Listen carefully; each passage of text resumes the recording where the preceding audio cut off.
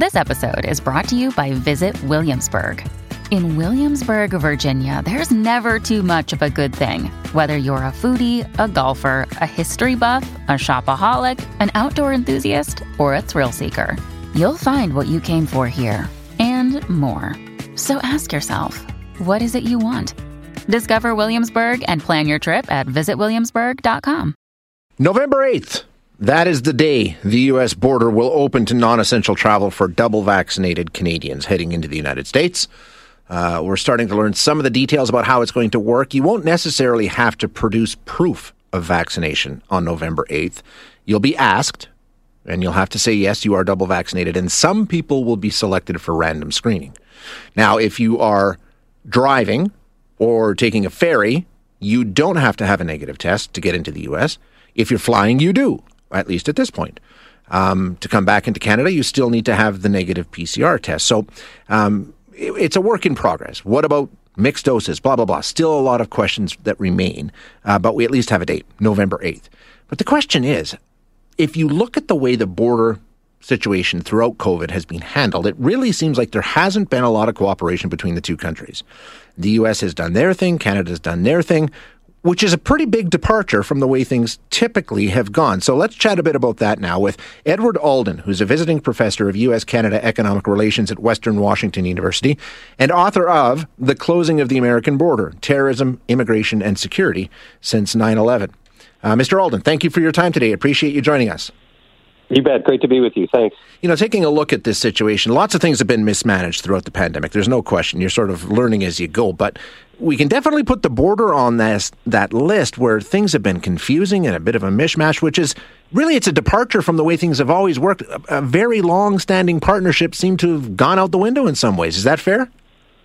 Yeah, I think that's absolutely fair. And it was quite shocking in many ways because there just is a long history of close cooperation at the U.S.-Canada border. It doesn't mean Canada and the United States always see eye to eye over all these issues, but there was shared commitment to a highly functioning land border, given its importance to trade and importance to, especially Canadians living so close to the border with the United States. So, yeah, this was a major departure from that longstanding practice. Most recently, I think 9/11 was the last major border closure, and it was done very quickly, almost in a scramble-type situation, much like this was. But at the time, it seemed the two governments worked together on this. Is that fair?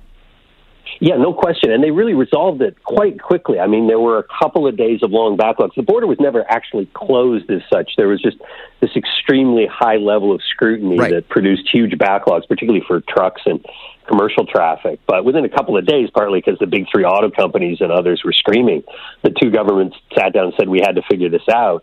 And then over the next several months, at the highest levels of both governments, I mean, John Manley at the time, I think he was the deputy prime minister under Jean Chrétien, handling it for the Canadians, Tom Ridge, the Homeland Security advisor at the time, handling it for the Americans. They hammered out this elaborate smart borders accord in about 3 months. So it was top of mind priority for both governments. Again, very different from what we've seen under COVID. Why do we think that is? Why was that partnership not leaned on as it has been in the past this time around? Yeah, it's a great question, and I don't feel like I have the full answer yet. I think historians are going to be talking about this for a long time. Some of it, I think, was clearly the fact that Donald Trump was president in the United States. And Trump's approach to COVID was so cavalier, so little based in the science, such as it was at the start of the pandemic, that I think there was this kind of collective horror on the Canadian side. And once the initial agreement was made in March, and it was a reasonable precautionary agreement in March 2020. Remember, everybody was locking down, right? We were all being told to stay at home. So nobody would say, oh, that's ridiculous. Oh, we just lost Edward.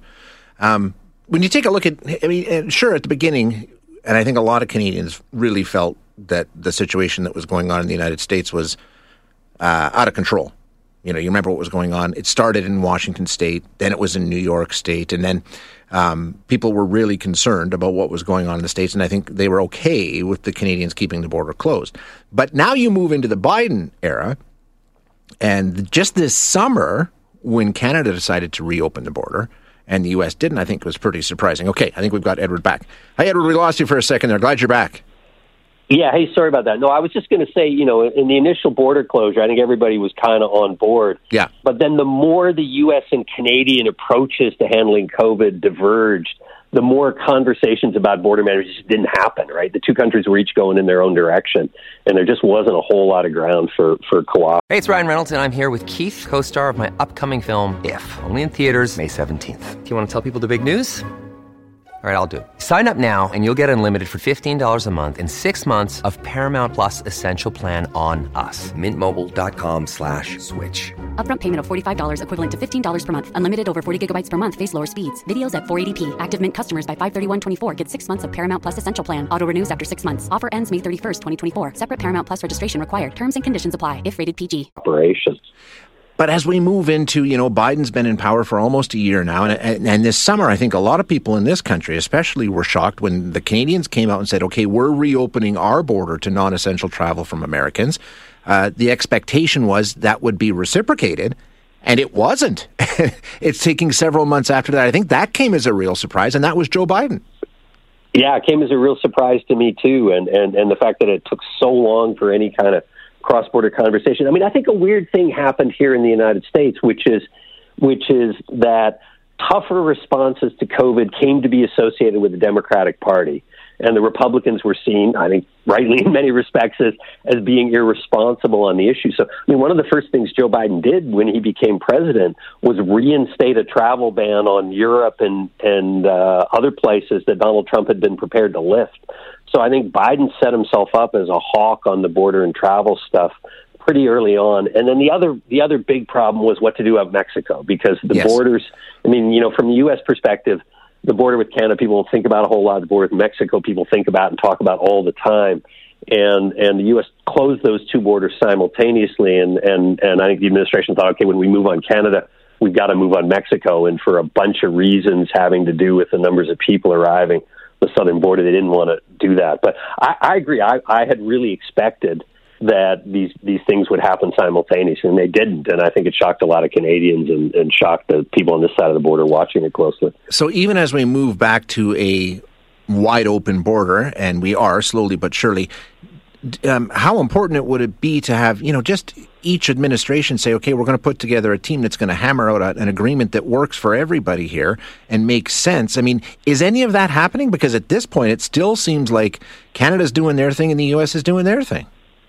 Yeah, and I wouldn't want to exaggerate this. It's not going to be a wide open border, right? I mean, everybody coming back into Canada still needs a PCR test, which is, means that... And you still need to be vaccinated to get across. Yeah, and you need to be vaccinated, right? Which most Canadians are, but Americans not at such a high rate. But remember, the lifeblood of that border is the day trips, right? The quick drive over to the United States to do a little shopping and get gas. The quick drive in my neck of the woods up to Vancouver to see a show or whatever. People are not going to do that given the testing requirements. So travel will resume, but nothing like it was before COVID.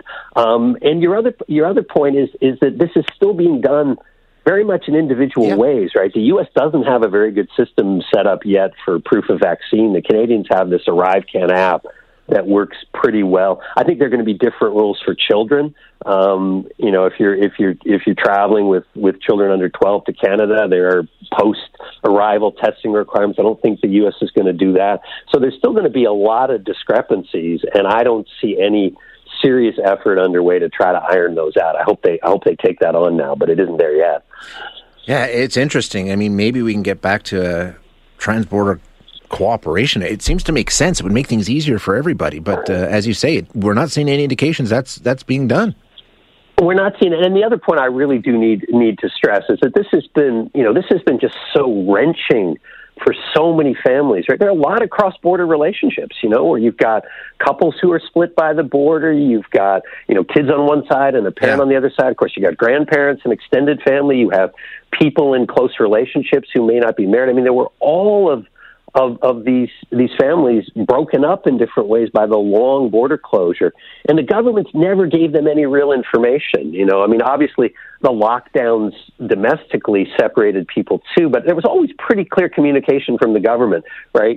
Here's the outbreak. Here's why we're doing the lockdown. As conditions improve, we will ease up. You never saw any of that on the border. People separated by the border had no idea when things might change because there was no communication by either of the governments. And so really quite disruptive in people's personal lives.